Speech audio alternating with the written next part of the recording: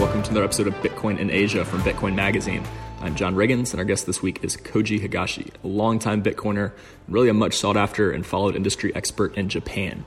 He's helped several large companies with market entrance and localization strategies in Japan, and is himself a founder of CoinUp. Most recently, he has been focused on the Lightning Network and is building products with the team at Nayuta. We talk about how Bitcoin has trended in Japan over the past few years and really dive into product development and developer trends for Bitcoin in Asia, especially what is going on with Lightning development there. Current status, where he sees it going over the next 24 months, things that he's bullish on. Koji has a lot of expertise, and I hope you enjoy it.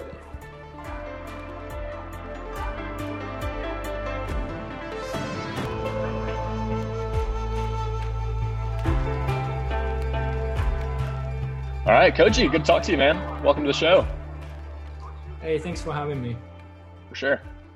For those who aren't quite familiar with you yet, can you start with just a kind of a little background? You're famous where you are. Sure. So I'm definitely not very famous outside Japan, I would say. So I'll explain my background a little bit. So I've been involved with Bitcoin since 2014. Before I went to college in the US, and after college, I went back to Japan and had a job there for a little bit. But I was looking for something I just wanted to do for myself and just, start my own thing, basically. And around the time, around 2013, 2014-ish, I just found Bitcoin. At the time, Bitcoin was very famous in Japan because of the Mt. Gox incident, which took place in Shibuya, Japan. So media basically portrayed Bitcoin as some kind of new scam, right? Just or how it is. And I also saw a press conference by Mark Karpeles, and he was like, he would speak in like kind of weird Japanese, and like media kind of portrays him as like, oh, he must be a scammer kind of thing, right? So I was like, oh, that's weird, and I don't really understand it. What is this like, mining money? Just sounds weird, right?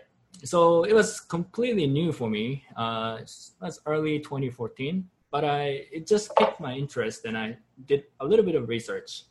And by then there was a lot of learning material in English. So I started reading and didn't understand initially, but it sounded pretty interesting. Decentralized money doesn't belong to the government or central banks, etc. So I'm like, oh, it's interesting. And I started reading, and I basically couldn't stop thinking about it, right? I mean, just what happens. And yeah, just started kind of buying some Bitcoins just to kind of test it out. At the time, it was difficult because there was no exchange after Mt. Gox. It was difficult to even get. Yeah, man, bold time to be joining in Japan, for sure. Yeah, but the funny thing is, everybody else was saying it's a scam. So I was like, oh, if everybody else says it must be bad or, a scam, oh, there must be something there, right? So that's kind of how I got into it. And I basically quit everything else, quit my job, and just started working on it full time since 2014. And I was, at the time, there are very few Japanese Bitcoin people in the community in Japan. So I was one of early Bitcoin adopters in Japan, I would say. Yeah. And so, and have kind of that early start, kind of built that brand as someone to listen to about Bitcoin in Japan, kind of a personal media brand, really. But you've also worked on some cool projects, in those last few years outside of the content that you do. This year, I'm mostly in Taiwan. I cannot really move here, but for sure, certain but circumstances here now. But yeah, you're exactly. you're when I said you're famous in your Japanese circles, and then wherever you go in Asia, the Bitcoiners wherever you are know you. And so you're like a Bitcoiner's Right. Bitcoiner over there. I have a bunch of cool Bitcoin friends in all over Asia now. So that's a cool For thing. For sure. And then you've built a mobile wallet. It was kind of your first product in the space. And then can you kind of, I guess, share a little bit about some of the media that you do in Japan too? So I do mostly two things now. One is product development. So I'm kind of a product manager type, I would say. I'm not a real developer or anything, but I love building products that are interesting and new. So after finding out about Bitcoin, I also got interested in the concept of tokens back in 2014. So around the time, tokens were still pretty new. It was a new concept. So at the time, Ethereum didn't exist, and Counterparty was the most functional protocol on top of Bitcoin. So we started working on Counterparty, and I started playing with it. I issued my own token for my blog. At the time, my blog, maybe 2-digit people read my blog, 6 people, 7 people, right? There's basically no one. So I thought, why don't I issue a token for my blog and just give out some tokens to my readers. And eventually I'll add some use cases paid content or events, etc. And they will just help me kind of spread the word and, expand the reach of my blog. And it kind of worked, actually. It was funny. I thought nobody wanted to accept my random token, right? But actually one guy said, I want to receive your token. Here's my address. And that's kind of how it started. And then that's how I got interested in tokens. But I realized mobile wallet was missing from the token ecosystem. At the time, there was only a web wallet. So my co-founder and I just started working on mobile token wallet. At the time, it was maybe one of the first kinds in the world. And that was definitely the first one to have a decentralized exchange built onto the mobile wallet. So that's kind of what we built in 2015, 16. Mm-hmm. And so we were doing a lot of tokens as well as tokenizing game assets. So it's basically using the same technology, but applying to gaming. So we're basically doing CryptoKitties before CryptoKitties became popular. Yeah, 2 years before. And you were in Japan at that point. Can you walk us through a little bit? Japan, right? Yeah. Can you walk us through a little bit of kind of the story of Bitcoin in Japan? So you kind of started to step in right as Mt. Gox imploded, an interesting time too. I guess kind of the landscape of exchanges are kind of the main thing we think about when we think about Japan. I guess recently there are kind of some other interesting projects, some Lightning focused things, what you're doing now, for instance, Nayuta, and then Digital Garage over there. Mm-hmm. Can you walk us through kind of help people understand what the development of Bitcoin, positives and negatives, has been like over the last 4 years? Sure. So the Bitcoin perception started off very bad in Japan because of Mt. Gox. For vast majority of people, Bitcoin died there for the first time there. That was their first impression. And then, but there are still some people like myself who would just, work on Bitcoin and other projects. And then eventually the discussion about regulation of cryptocurrency in Japan grew in 2016. And in 2017, suddenly after regulation started, interest for Bitcoin from regular people exploded just suddenly.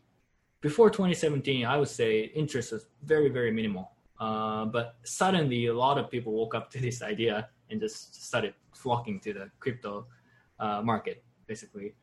But since then, because most of people were just interested in speculation, and also Japan at the time was a hub for altcoin trading or shitcoin trading, basically. So a lot of people were just a lot of people are investing. I mean, China is the same. Asia has this weird, every country has, but at the time, Korea, Japan were definitely two of the countries that were leading altcoin trading, basically. So, but a lot of people ended up losing money. A lot of people invested in XRP. Actually, more and more people are aware of this now, but XRP is the second most popular cryptocurrency, cryptocurrency in Japan. And there's a lot of followers. And back in 2017, XRP price just exploded. And I think big part of it is a lot of money actually came from Japan, I would say. So, but that's kind of the mentality in Japan, just speculation, altcoin. A lot of people don't seem to care about the decentralized money or hedge to central banks, financial policy, etc. I would try to explain this kind of stuff to regular people, and most of them, 99% of people, are not even interested in this, and they don't really get it. that's still how it is mostly, I would say. What kind of else are you seeing now? And maybe we can get into some of what Nayuta is doing and kind of sure. how y'all are thinking about development of Bitcoin based out of Japan.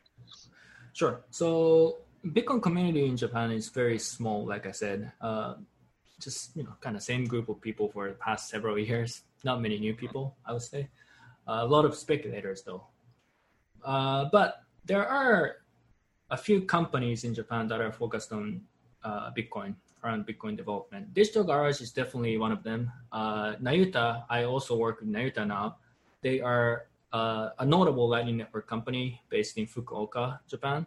So those two, and there's another one called Chaintope and a couple of other smaller ones like Free Sets and those companies. But the number is still pretty small, and most of the new blockchain startups and projects in Japan are either Ethereum focused, like DeFi kind of stuff, or enterprise blockchain, like private blockchain kind of stuff.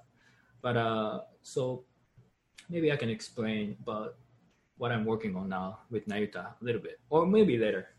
It's kind of up to you. We can do it now. Yeah, go for it. Yeah, sure. So the project I'm working on now is it's called Nayuta Core. It's basically a mobile Bitcoin full node. So the concept is you can run a Bitcoin full node very easily on a regular Android phones.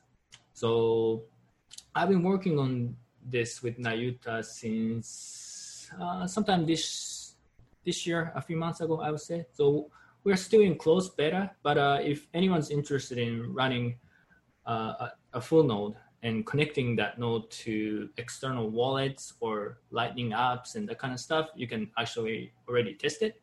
But the concept or the goal here is, so we have a lot of conversation about digital sovereignty or being trustless and that kind of stuff, right? And Bitcoiners care about this kind of stuff.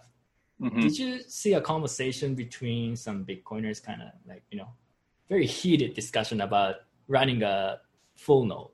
Is it difficult for regular people, etc.? Did you see it? No? There's a for sure. debate So I would say it's still very difficult for regular people to run a full node. Or maybe even if it's possible, technically, there's no strong reason for them to run and maintain a full node on their laptop or on a Raspberry or something like that, right? Mm-hmm. It's too much work. And so what I'm trying to do with this project is basically make it easier and also make it more fun, or give them a reason to run a node on their phone. More specifically, for example, if you have a phone, you have access to more kinds of wallets, or if you connect the node to Lightning applications, apps, maybe you get some kind of special bonus within the app, or gamification, that kind of stuff. So I believe we have to make it easier, as well as incentivize people to run full nodes. Otherwise, it's going to be very difficult to convince people to actually run their node and be more trustless. Use the Bitcoin in the right way, basically. Yeah. So different incentives work, on different people just based on how they think about things. But we definitely agree that we have to be incentivizing it. It's difficult. And then so this in kind of the landscape of Lightning apps and mobile wallets, what HTCs that rolled out last year, and there's some others that are kind of working on this. Talk about kind of the maybe differentiators or how y'all are going about it. Sure. HTC's Exodus project is probably better known, more famous. I think it's interesting what they're trying to do, but the issue with their approach is, well, first you have to buy a specific hardware HTC phone, which costs you $300 or something. Yeah, $400. Do you have one, by the way? Exodus? No? We have one at the office. I don't have one personally. Oh, cool. Yeah, but it's actually kind of a regular phone, regular Android phone, but it's software, basic Android phone built in, right? But you still have to buy it. So that's one hassle, one point that people kind of get discouraged. The other thing is you have to buy an external SD card, which costs you another $150 or something, because they maintain a full archival node, full node for 300 gigabytes. So that's another thing, just too expensive. And even if you run a full node on their phone, there's nothing else you can do. So that's how it is with Exodus now. I mean, I believe what they're trying to do is interesting, and it's definitely, I respect what they're doing with that. But Nayuta Core, on the other hand, it's free, and you can run the node on any Android wallet, any Android phone, basically, because we run a pruned node. We don't save all the blockchain data. So you need just only 5 gigabytes of storage space, and you can still run a pruned node that way. So it's free and doesn't really require that much storage space. And also you can connect the node to external wallets like Zeus and Zap. So we're going to provide more use cases for the node. So those are the 3 differences, I would say. But I'm based in Taiwan, and I'm also a HTC fan myself. So yeah, I own the HTC one. I actually love HTC. But, cool. And what kind of stage is it in then? When can people expect to be able to try this out? Sure. So it's in closed beta. So we already have a working APK. So you can actually try it out on your phone now. Basic functionality is already there. So you can run a full node, connect the node to Zeus or Zap wallet, which is a kind of external, well-known Lightning wallet. But it's still very beta, and it's still a bit buggy. But we're going to have open beta pretty soon. But right now we're working on documentation and kind of educational stuff, because a lot of people don't seem to understand what we're doing, and it's still very new. So once we are ready, we'll probably release it in a couple weeks. That's cool. Kind of the target date, I would say. Cool. And then you seem a little bit, I guess, disappointed in like the amount of development on Bitcoin in Japan as compared to other things. But I mean, really, you rolled off 4 or 5 that are focused on it as their main thing, which I don't see as I see that as more than a lot of places. Can you talk a little bit more about the kind of just the situation for like Bitcoin development there? So the community in Japan, you say now is kind of small. Like in Korea, you have a Bitcoin meetup that's maybe a little bit small, maybe a little bit kind of tilted expat that what's his name runs. Samson or right. Samson, is it Samson? That's his last name. Ruben. Ruben. Yeah, Ruben. Ruben Thompson is his last name, I believe. Yeah, Ruben. Yeah. Ruben. Yeah, Ruben was going to speak at Bitcoin 2020 this year. But so they're kind of have a community there, and he's obviously thinking about Lightning development. What's the kind of situation in Taiwan? Do you have much of a community there? Is it mostly like in your when you talk about these things? Is it what's the community look like? So Taiwan, it's the same as in Japan and Korea. Bitcoin community here is very small, and Ethereum community is way bigger.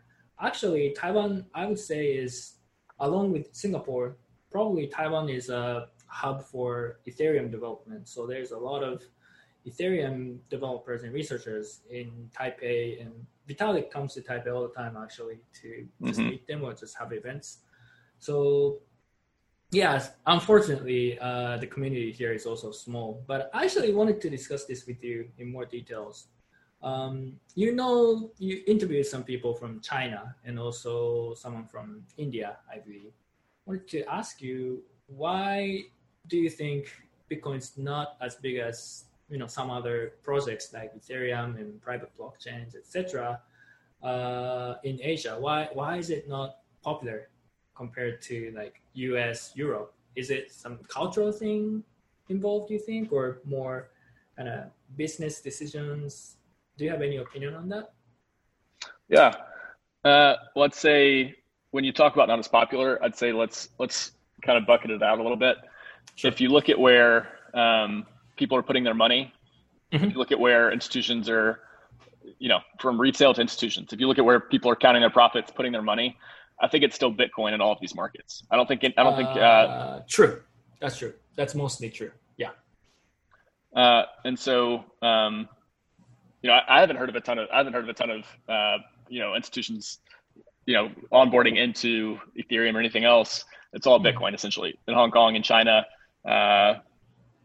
Japan might be kind of an interesting case in that SBI has kind of latched on to some different things like XRP and like Bitcoin Cash in a way. XRP so I don't know. Yeah. Maybe I want to hear your thoughts on something like SBI and if there's anything else like that in Japan that is SBI has influence, definitely.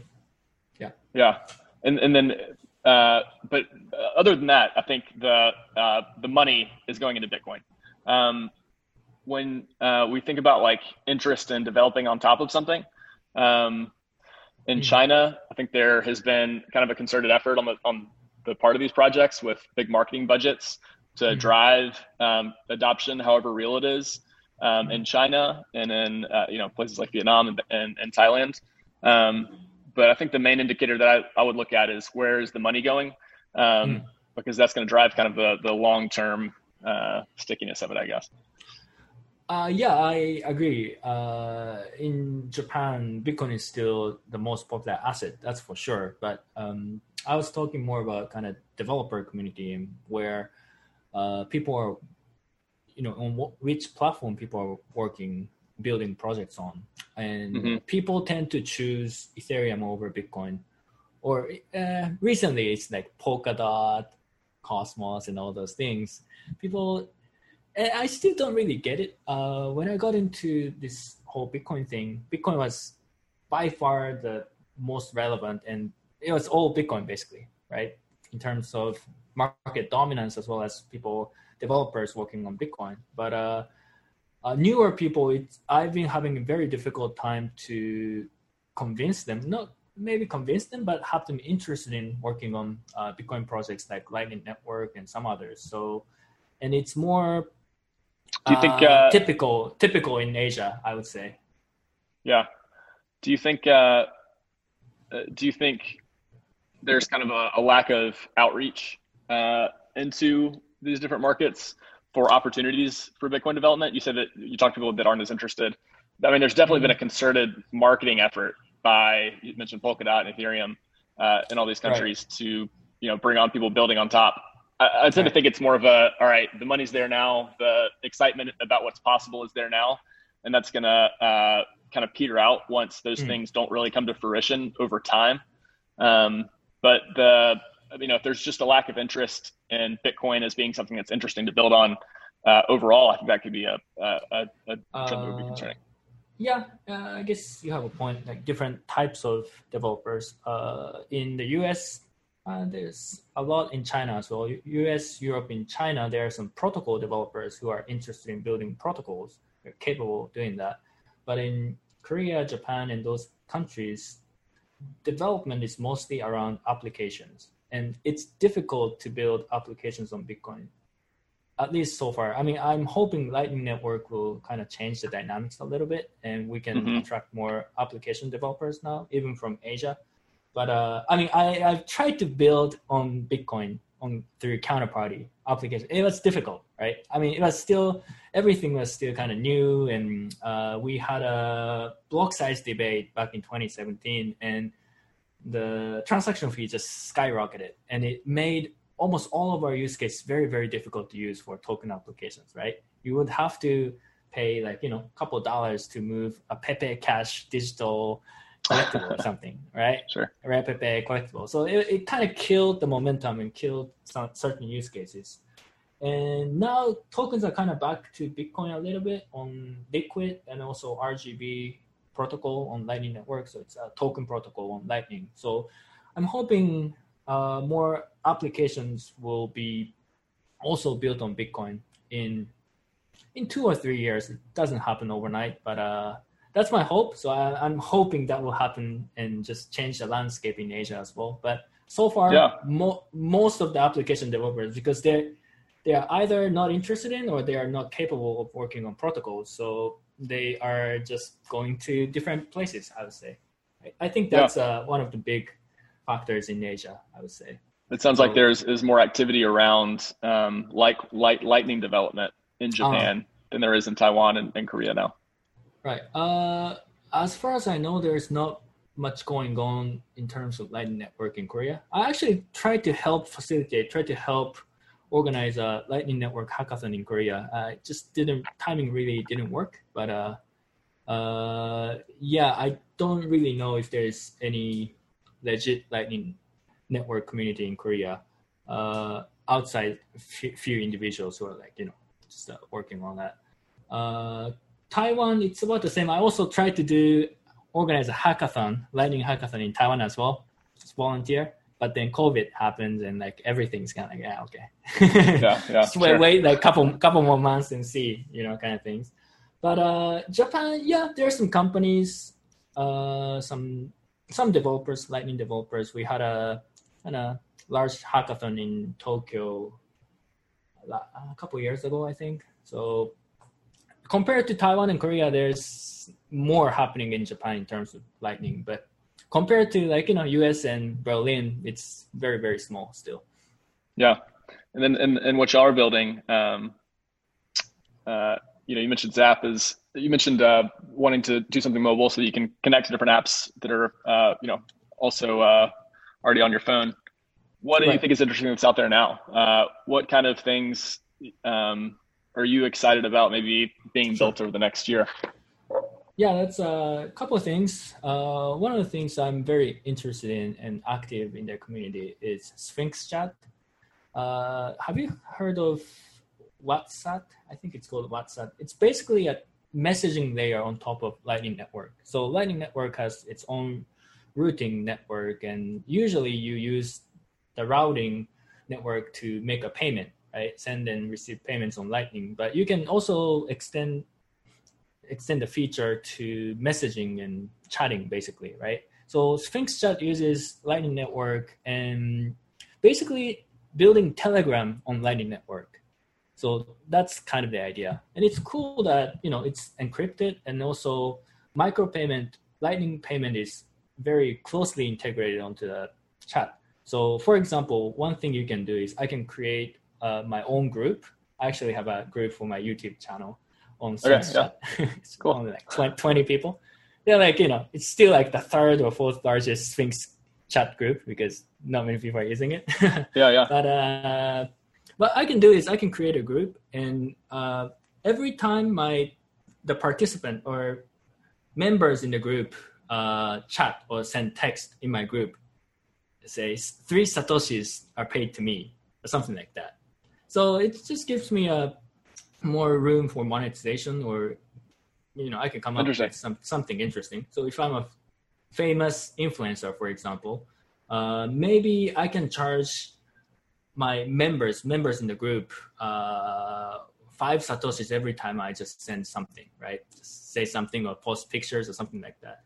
Let's say I'm a famous idol or something, right? And people are happy to join my group and just get charged 5 micropayment Satoshis every time they get my picture or something like that. So that's very interesting. And I'm hoping to connect Narita Core to those type of applications in the future.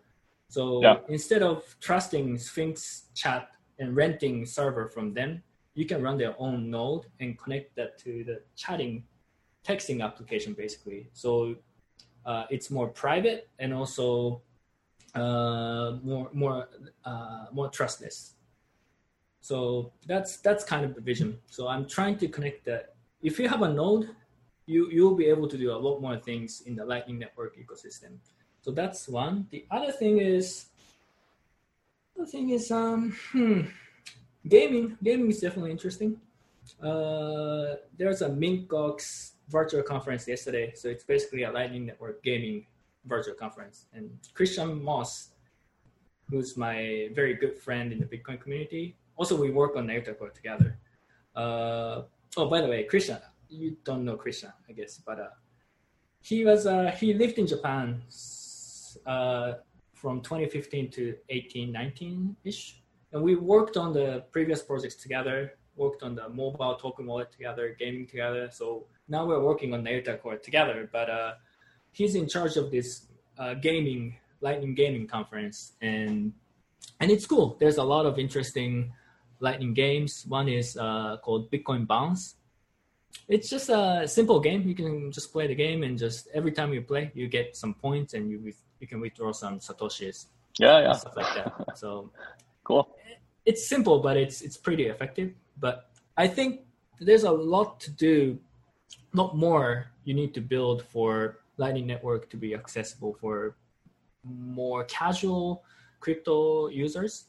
Right now, it's very difficult to set up non-custodial wallets, non-custodial Lightning wallets. We have to tell them how this works, what is inbound capacity, etc., which is very new for most people.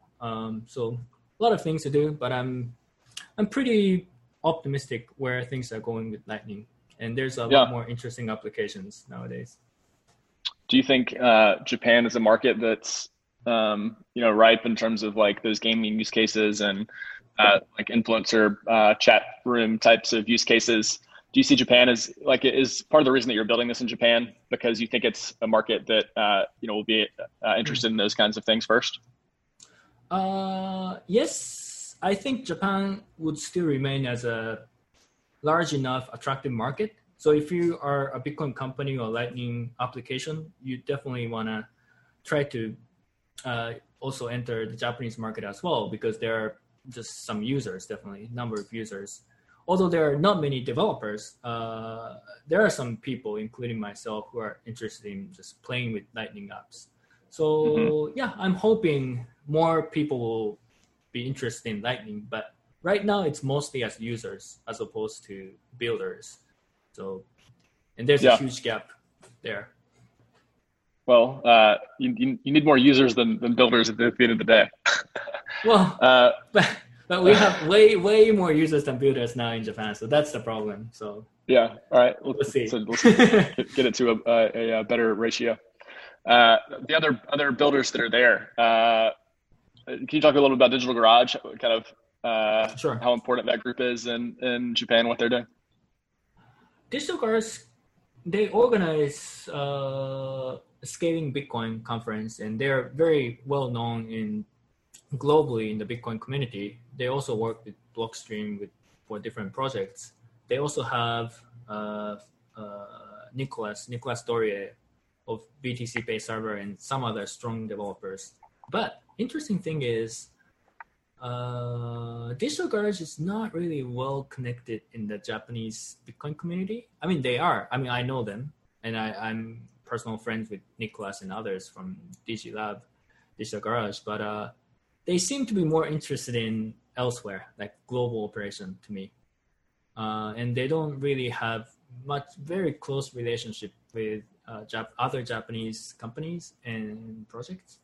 But yeah, so not many people actually know about Digital Garage working on Bitcoin, actually. Probably not. Okay, interesting. So that's kind of an interesting paradox. For example, Nicolas is very famous in the Bitcoin community because of his work on BTC Pay Server, but I don't think typical Japanese users or even builder type companies are not really aware of Nicolas living in Japan. And that's kind of a funny thing. It's like a rock star developer in the global Bitcoin community, but not very famous in Japan. So yeah. One kind of touched on, or I guess we touched on kind of Bitcoin crypto media in Asia has, for the most part, tilted towards kind of crypto coverage over Bitcoin coverage in terms of the volume of stuff that they do. What's that like in Japan? What's the you're kind of a personal media brand. What else do you see of like coverage of Bitcoin in Japan in terms of the mainstream media and kind of the niche crypto media? Yeah, that's a very interesting question. Mainstream media, they cover a lot of Bitcoin news because they don't really understand any other things, right? Ethereum and others, because they just only talk about, Bitcoin price going up, or like, some famous people say something about Bitcoin and Bitcoin halving, that kind of stuff. They don't really talk about kind of newer things like Lightning Network or DeFi and other things. So, but more crypto-focused media seem to write more about non-Bitcoin stuff to me. market stuff altcoin, like, some like XRP, Ripple, DeFi, and all those things. So there's content is different for mainstream media and more crypto focused media. But mainstream media is mostly about Bitcoin, and it's the same in Japan as well. Yeah. And then back real quick to like applications, Lightning or otherwise, in Japan. The stuff that you see that is interesting, like you said, Berlin and the US, seems like more stuff is being built here. What are some things, could you point out anything and say, hey, I think this would really work well with the Japanese market. Maybe there should be, a Japanese focus either from this team in terms of having a localized version, or just the idea in general should be taken over in Japan. Any thing come to the top of your head for that? Yeah, that's a very specific question, but that's an interesting question. I love it. That's part of what I do. I help company localize in Japan as well. So, but for, let's say, Lightning Network. So if you build a Lightning Network application, I would say the market is still too small. But let's say hardware wallet, for example, something like that. One thing you definitely need to have, which is probably the same in any other Asian country, is you have to have decent translation. Because not many people in Japan are very good at English, right? So just because you have decent English, Japanese translation, they would appreciate it. Like, oh, they seem to care about us, sort of, right? That's one. Also, you have to have a strong social media presence, especially on Twitter. Twitter is the biggest social media in Japan, most popular in the crypto community in Japan. So if you want to enter the Japanese market, you definitely should create a Japanese Twitter account and just be active, just interact with Japanese community people. In terms of whether you need to change your product features or not, I would say no in general. But you just need to have good translation and communication on social media. Also, if it's hardware wallet, you definitely need to work with local people, and it's probably the same in China as well. Would you agree? Do you think so?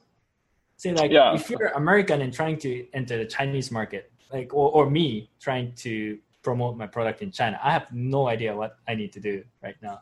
I would probably have to work with local people. It's very difficult for me to do that as a non-Chinese, as a foreigner, promoting my stuff. What do you think? It's the same in China as well, right? Yeah, I would agree for sure. I think there's more of a probably moat around launching something in China and Japan than there is certainly in like from the US to a European country. One of the common strategies is you just work with local. Say if you're a Lightning Network company, just work with local Lightning Network company to just work on some, joint project or something like that. And that usually does well. It's different small things. Some of the things that it's really hard to explain. And it depends on what kind of business you have, but you don't really need to do too much. You don't need to change your product or anything. You just need to have good translation and good communication are mostly two of the most things, I would say. Other than that, any other Japanese specific tendencies, huh? We like games. We like gaming, definitely. Also, we like weird things. So I'll give you one example. When Rare Pepe collectibles came out, just out of nowhere, basically. But it was mostly like kind of US thing. It has some political connotation as well. But for Japanese people, it's just a weird frog, right? There's no political association for us, right? So when Rare Pepe came out, I thought Japanese people don't really care about that because we don't know that stuff. But when I started working on my wallet and just, dealing with Rare Pepe collectibles, Japanese crypto users loved it. They loved that shit. So that was interesting. So they like some weird things and collecting things and games in general. If you have sort of a weird project, like something like Rare Pepe or kind of new weird angle, it might sell. Usually, it sells better in Japan. It's especially for niche people. and you want to target those niche users first. So that's what I would say. I was surprised how people loved Rare Pepe the Frog. It's just weird. But it just happens. Yeah. All right. So niche things. Outside of just Lightning a bit, we talked about kind of exchanges and the trend there in Japan, kind of the regulatory situation. Any other kind of Bitcoin related products that have kind of kicked off, I guess, outside? We've seen a lot of companies focusing on borrowing and lending now out here and in China. What's the market like for that in Japan? Is it pretty heavily regulated? Is it are these exchanges starting to dip their toes into those things like they are in right. China and whatnot? So borrowing, lending, like something like BlockFi? Like BlockFi, yeah. Actually, I personally know someone who just are thinking of doing something similar in Japan. So I think it's definitely coming. It's still not really there because regulation's pretty tight in Japan. But I expect to see something like BlockFi in Japan as well in the future. And but it's still not really strong there yet. But it's coming, I would say. Yeah, for sure. What when you're following Lightning, being based over there, what are the kind of things what are kind of the groups that you're talking in, things that you're reading? What's the best way for people over there to stay up to date? And is there like a something that like media should be doing a better job of in terms of connecting the communities for Bitcoin development between Asia and the West? So what can we do better to educate? You're an English speaker, so you're kind of in between in terms of having access. Translations, one. Not many people here speak decent, very good English. Is one that will probably help, but it's a lot of kind of dirty work. Translation takes a lot of time and work, but usually it's volunteer work, so that's kind of difficult sometimes. The other thing is, so say for example, MintGox, it's a gaming virtual conference, right? They just do it in like late night in Asia. It's like 3 a.m. or 2 a.m. Just do it in Asia time once and let's see what happens, I guess. The market is still very small, but try to accommodate the time difference and cultural difference a little bit, and we might see more interest growing in Japan or maybe in Korea and some other countries as well. So but it's difficult. I mean, I've been trying as well, at least to some degree, but it's difficult. I would definitely not say I'm an expert in Lightning Network as technology. I'm more interested in like product management, marketing, that kind of stuff. So I think I have to do myself, for example, do a better job to kind of, convince people like myself to work on Lightning and build something interesting. But it takes time, and it's still very early days in Lightning Network, and nobody has figured out how to build sustainable business on Lightning yet. So once we figure it out, I'm pretty sure more and more people will just kind of try to emulate that. So, but that hasn't happened yet. So we have to wait for that, I guess. Otherwise, it's going to be, whether I work hard on translating stuff, the transition won't really happen that quickly, I'm afraid. Yeah. So it sounds like... Let me add one more thing. But something like, Sphinx Chat or MintGox, something that you can actually use with Lightning, those are very, very important. And that's slowly happening now. So I think that's very encouraging. Yeah, cool. What's the Bitcoin community in Japan of users? You kind of mentioned being bigger than the builders. What is that community look like compared to like the Bitcoin Cash community now? Obviously, Roger's been there for a while and has put a lot of support behind building that out and whatnot. What does it look like? Like places that accept Bitcoin versus Bitcoin Cash, like meetups getting together. What does it look like? It's funny that every time I get featured on this kind of interview or podcast, everybody asks me, "Oh, I heard Bitcoin Cash is big in Japan, etc." Right? Not really. I mean, we got to shut the narrative down. I mean, it kind of self-destructed sort of, right? And Bitcoin Cash community is split into BSV. So now they're kind of fighting against each other, sort of. So in Japan, there was a kind of larger Bitcoin Cash community in Tokyo, but it's just split in half basically into BSV and BCH, right? It's kind of a nasty split.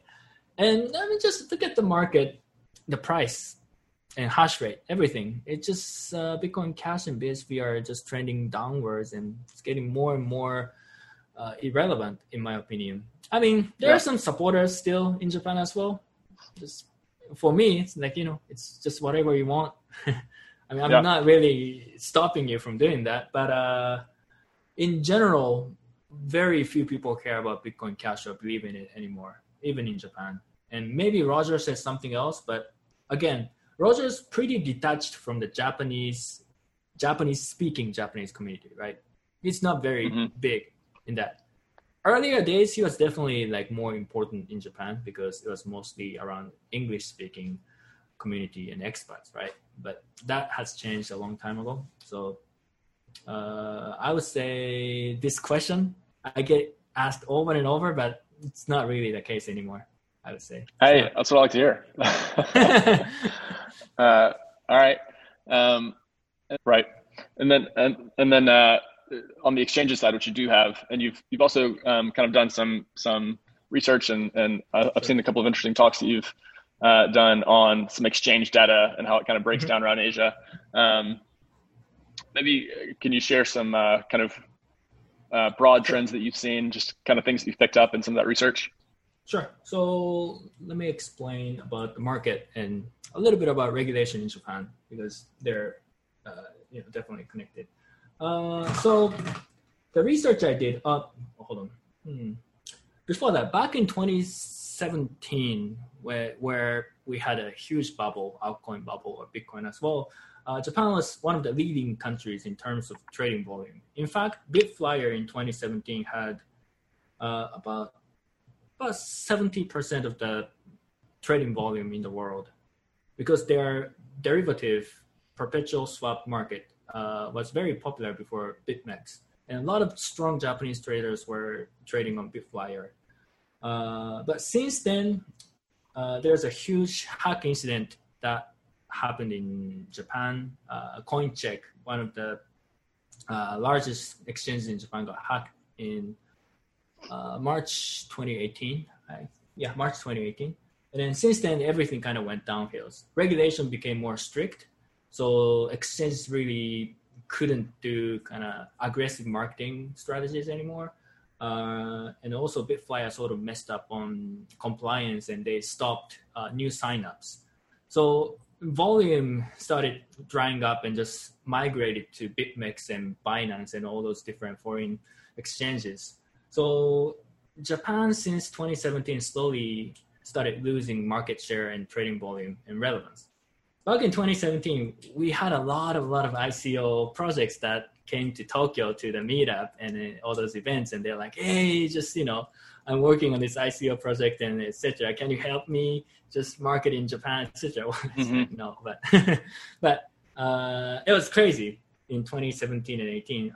We rarely see that in Japan anymore because market became kind of smaller compared to the US and Korea and China through Binance. So that's the general trajectory in Japan. And part of the reason is the hack incident and regulation becoming more and more strict. And recently, Japan's actually delever, so they lower the leverage ratio to 2 times now. It used to be 20 times, and they lowered it to 8 times, and now it's only 2. So how do you compete against Binance and BitMEX and all those exchanges when you have only 2 times leverage, right? Binance offer 100 times leverage. So yeah, because of regulation and certain series of hack incidents, Japan just started losing volume, and that's the general trend. I think Japan is kind of continues to slide in that regard, so that kind of sucks. A lot of people in 2017 said Japan's a great country where you have clear regulation, etc., right? And I was one of the very few people who were saying like, not really. If you look at the regulation closely, it was too restrictive, and it would give a lot of space for decision for regulator. So they can basically change rules as they wish because everything is still new, right? So I was kind of worried about it. And unfortunately, everything that happened after 2018 in Japan just doesn't really look good for the market as well. So Japan used to have like more than 70% of market share in fiat, Bitcoin versus fiat currency market volume. Now it only has like, I did a bit of research myself and tried to filter out fake volume, but I believe Japan right now has about 10%. USDT, Tether, and a lot of it must be from China. Tether has about like, I don't have data now, but probably like 50%, mostly Binance. This is all spot trading volume, but so yeah, Japan used to was in a very good position, but they basically lost it all. So that's one of the reasons I kind of left Japan, because nothing interesting was happening, and I'd rather be in a different environment and just challenge myself, or like get closer to China is more interesting, probably Chinese speaking environment. Yeah, interesting. And then I guess in that kind of progression, you had when you talk about regulation being a little bit too hard in your view. You had a number of licenses that were said a number of licenses were going to be available. You had a lot of outside exchanges trying to enter the Japanese market by acquiring exchanges that already had these licenses, or getting some of the few remaining. What's it look like now? Is it still Bitflyer in the lead? Is it right. In terms of trading volume, Bitflyer is still leading. They actually, a couple weeks ago, they started doing TV commercial again, which is actually a kind of a big deal in Japan, because once they start doing TV commercial, regular consumers are like, oh, that's cool. It's relevant again. It's cool again. Interesting. Because it's on TV kind of thing. So maybe we'll have a bit of increased trading volume from Japan now. But Bitflyer is still the largest exchange in terms of trading volume, and their Bitcoin trading volume is way bigger than any other exchanges now. Probably they have like 80% of market share. The kind of fake volume in Japan versus Korea and China. Any thoughts on like how that trended over kind of through the bull market and trends now? Very easy. Much less fake volume in Japan because it's more highly regulated. So it's more risky for exchanges to engage in something like that. And my data also, my research also supported that. So less fake volume in Japan. And also exchanges, the number of exchanges are very much smaller than that in Korea and in China. So the data in Japan is more or less trustworthy. And there's also a industry association. They occasionally publishes official data they collect from exchanges. So trading volume, popular crypto, etc. So you can trust that data, I would say. So there's that. Korea, there used to be much more fake volume before, but seems it's getting a little bit better. So getting a little bit healthier. China, I have no idea, but I would assume it's mostly fake. Top three, would you say? Gotcha. Top three: Bitflyer, Bitbank, and Coincheck. In terms of trading volume, Liquid probably has larger volume than Bitbank and Coincheck. But like I said, their volume might be faked. I'm not sure how much. Also, from what I understand, talking to traders and my personal observation, Bitbank and Coincheck are much more relevant in the community. They seem to have better, their awareness is just bigger for them. So Liquid, it's kind of weird. They have data suggests they have a lot of volume, but I don't know any legit, I mean, there must be some users, of course, but I don't know many Liquid users. I know a lot of Bitflyer users, for example, personally as well. I don't see Hey, many people. what were those who say, BitFlyer commercials, by the way? Was it like a oh, pretty traditional finance looking commercial, or was it like kind of Bitcoin? no. It's like a very cute Japanese idol, like, oh, it's just cryptocurrency kind of thing. Okay. Interesting. That right. sells well. Gotcha. Well, always interesting.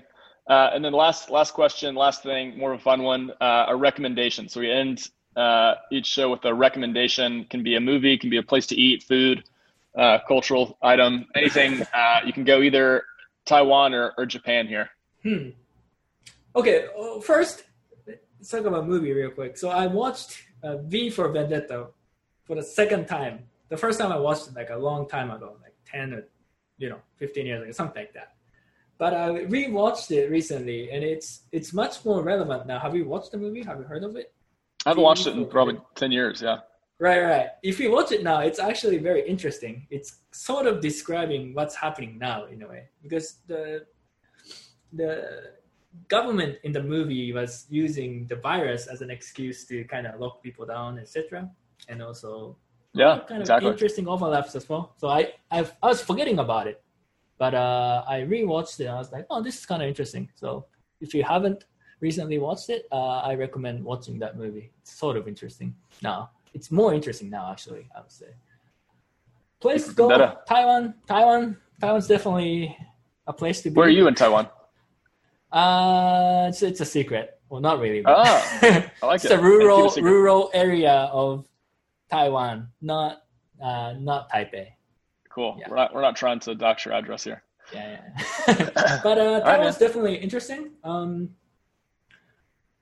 If you want to go to Japan, Fukuoka. So I talked about Nayuta a little bit. So Nayuta is based in Fukuoka. Fukuoka is sort of a kind of tech hub in the southern Japan. So if you're interested in visiting Japan in the future, sometime in the future, I recommend going to Fukuoka as well. It's a tech hub is one.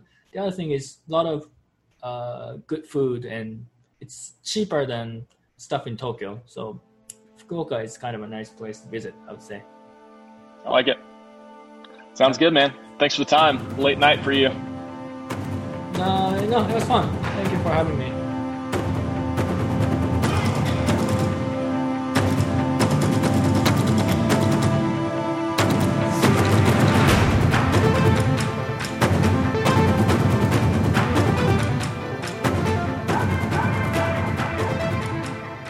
Quick reminder, all of the content in this episode is for informational purposes only. You should not construe any such information or other material as legal, tax, investment, financial, or other advice. Nothing contained in this presentation constitutes a solicitation, recommendation, endorsement, or offer by BTC Media, the Let's Talk Bitcoin podcast network, or any third-party service provider to buy or sell any securities or other financial instruments.